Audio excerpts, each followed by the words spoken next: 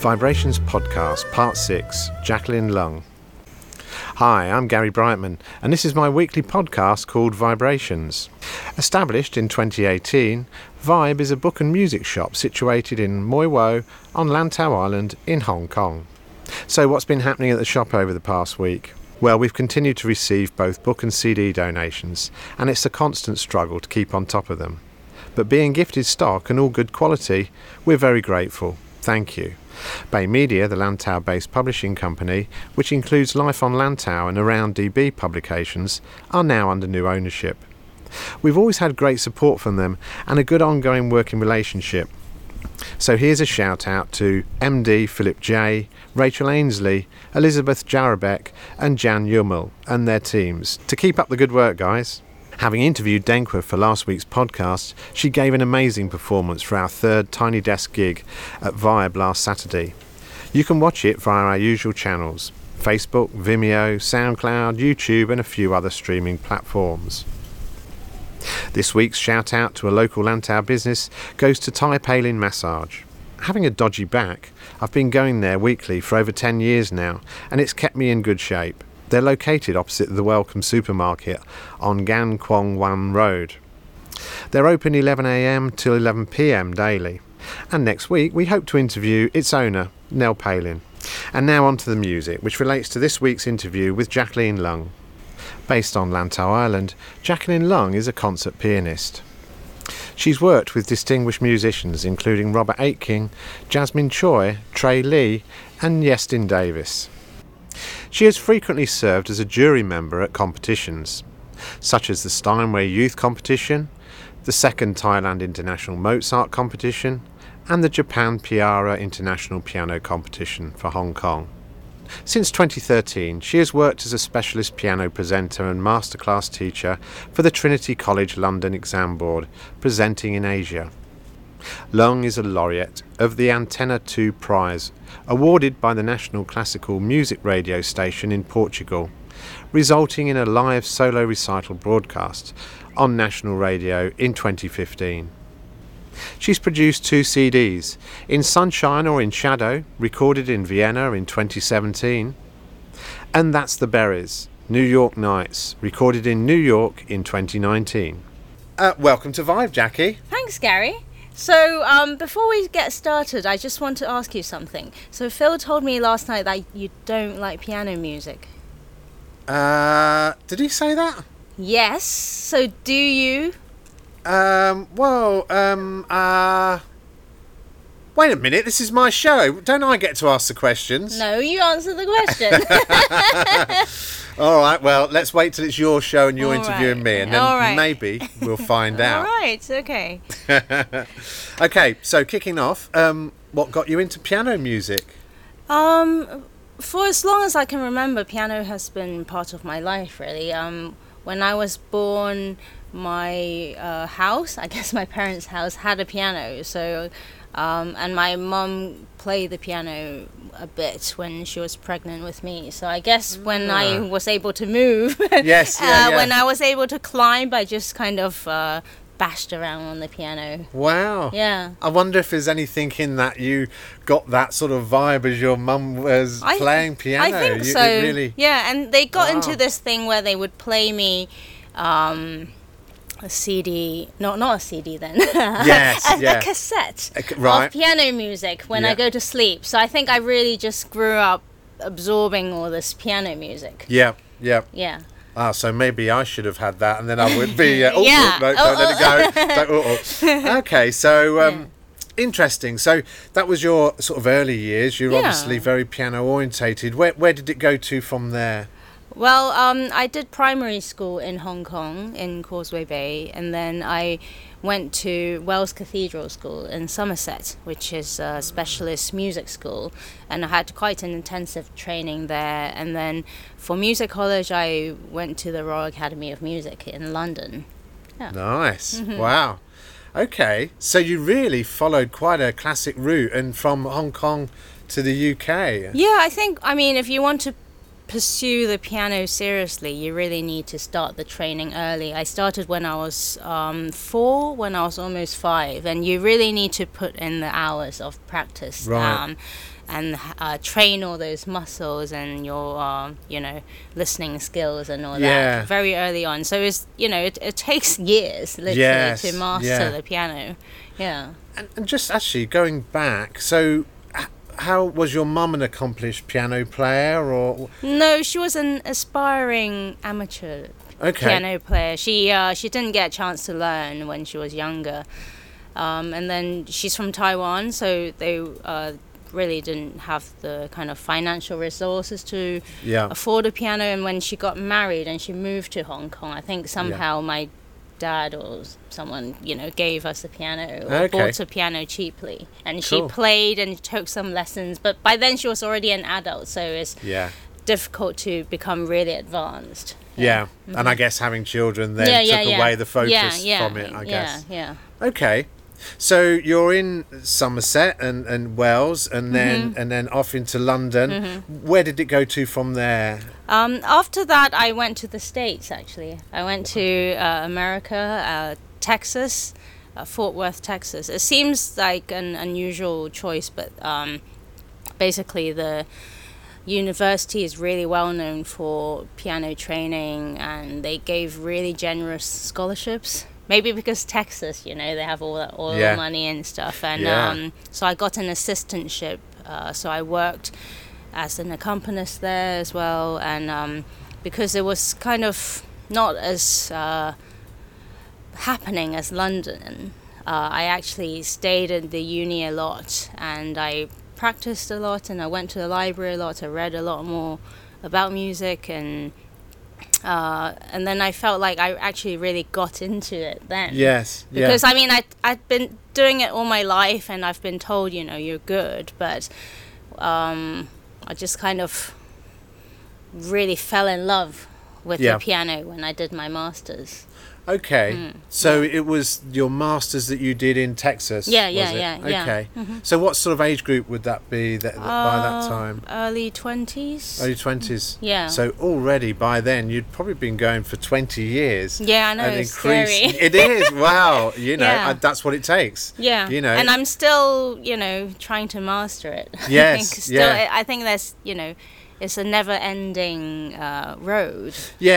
Yeah, I mean, I guess that is it. I mean, they talk about the 10,000 hours. Do you feel that you've done your 10,000 hours to become an expert in this thing, or do you not look at it in that term? Oh, well, that was actually my pitch for my first CD, In Sunshine or in Shadow, because I got the funding from Kickstarter.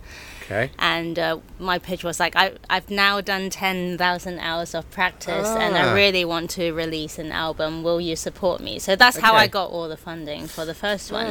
But I guess, apart from just the hours, it takes a lot of, support from parents, teachers, and like whether you practice in the right way is essential too. It's not just practicing like a robot. It's not going to help. I guess you've got to stretch yourself in different pieces and complexities, and you've got to read a lot, understand the culture, the history, and you've got to listen a lot. So it's not just about moving the fingers. It's an all-rounded thing, because it's a cultural thing. And so, having done that sort of apprenticeship, I suppose, that sort of educational background, then that's taken you into the next part of your life, which is some gigs, I guess, somewhere.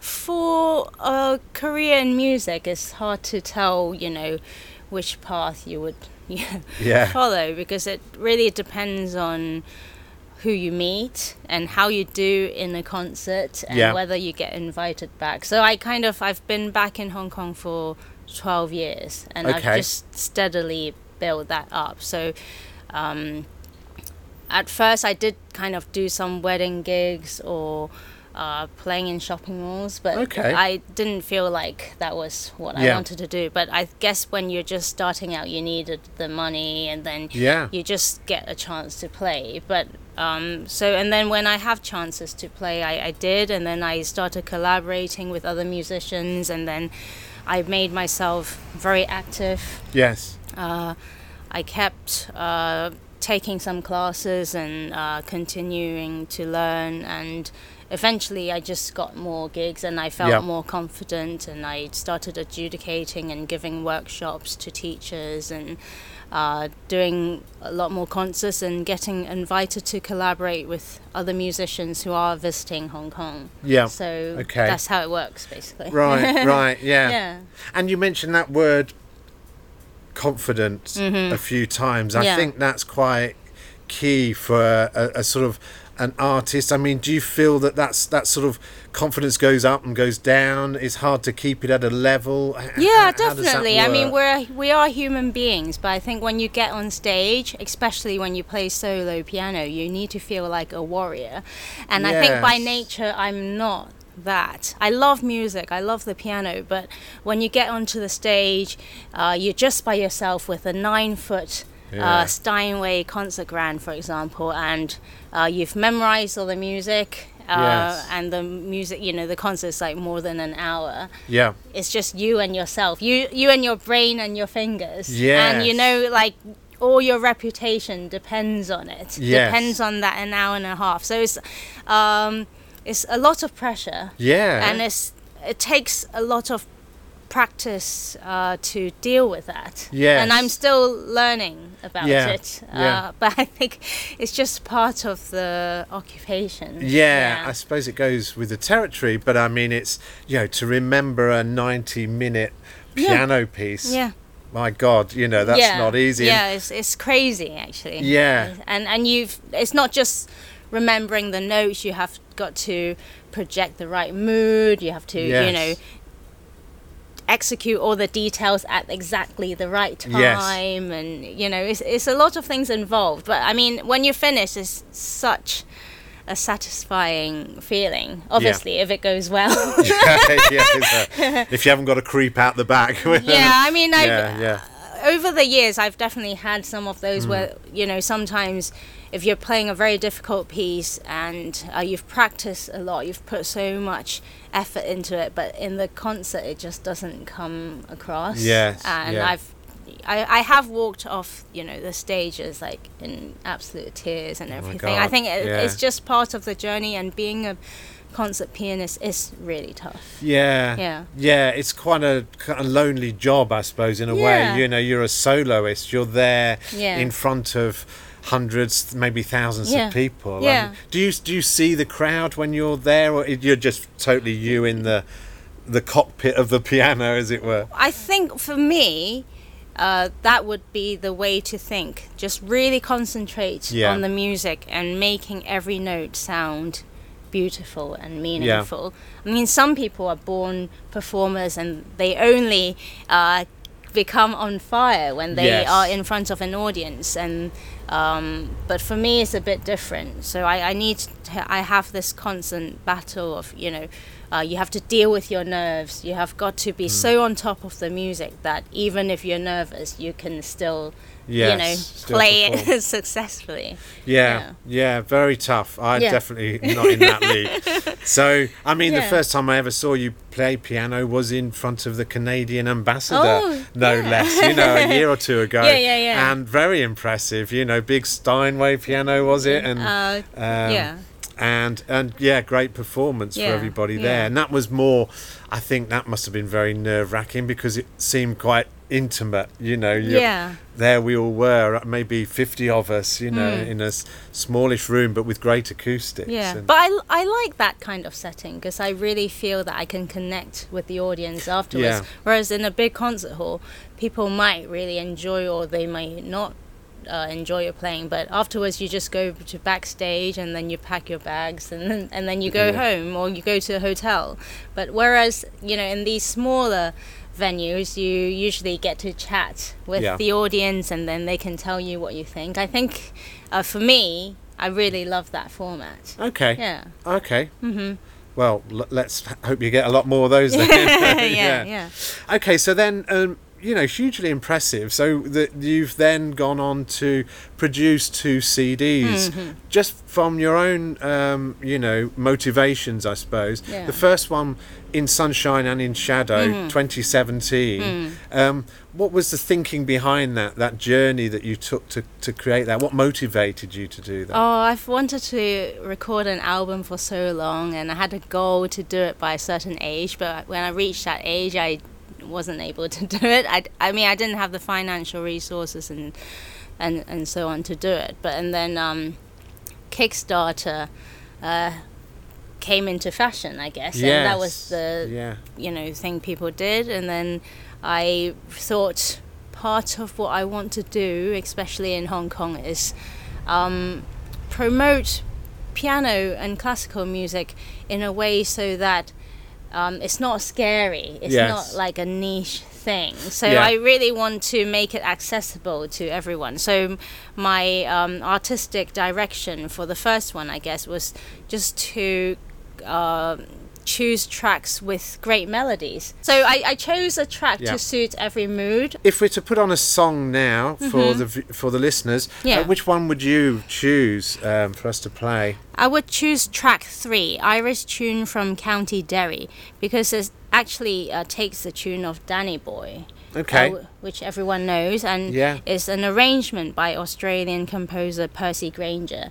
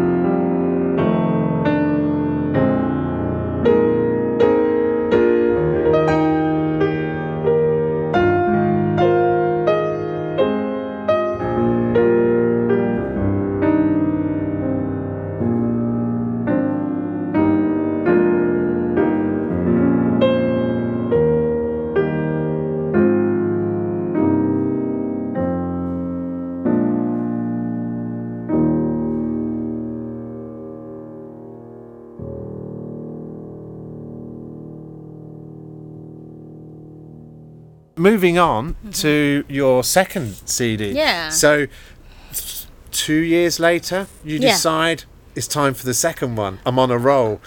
What was the process there? Well, I've always loved Gershwin, and it has got to do with my love for literature, because I did English A-level and I studied The Great Gatsby as a text. Okay. And, you know, that's all about the jazz age and everything, like having fun. And I just like was totally enamored by this period.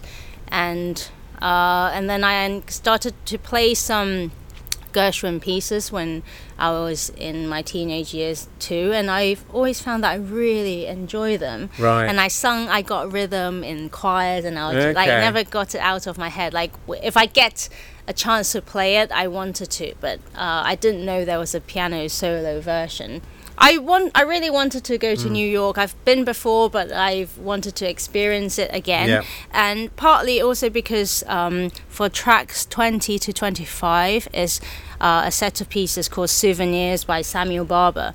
And they're inspired by the Plaza Hotel next to Central Park in New York. Okay. And the tea room called the Palm Court, where Samuel Barber went for tea with his mother when he was younger, is still there, and it looks exactly the same. Wow. And it's a beautiful stained glass ceiling, and I really wanted to go and experience it and take pictures. Yes. And which I have included some pictures in my album. So it's like a kind of comprehensive thing. And Gershwin was born in New York. He spent a lot of time in New York at the party scene. And I felt, I wanted to go to some jazz clubs and everything. And just to experience the city. Yeah. If you were to choose a track for us to listen to now, which one would you choose for us? I think I would choose track 15, I Got Rhythm, because it's very energetic. Yeah. Even I and know it's that very happy.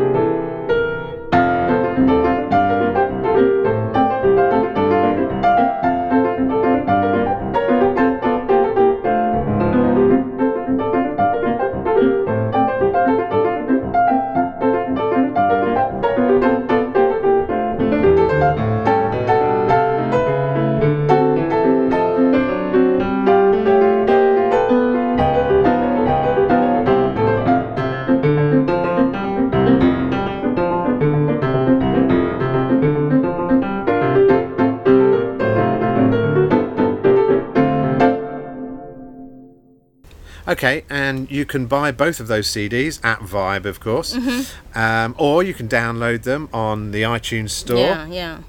But you can also stream them on Spotify, Deezer, and most other platforms. Well, I'd just like to say thank you very much, Jackie. Great interview. My pleasure. Thank you. Well, that's it for another week. Thanks for listening to the 6th Vibe Book and Music Shop podcast called VIBErations. I'm Gary Brightman. You get my vibe? Can you imagine what this old island must have looked like to those Dutch sailors when they first saw it? Fresh green. Like a dream of a new world. They must have held their breath. Afraid it would disappear before they could touch it.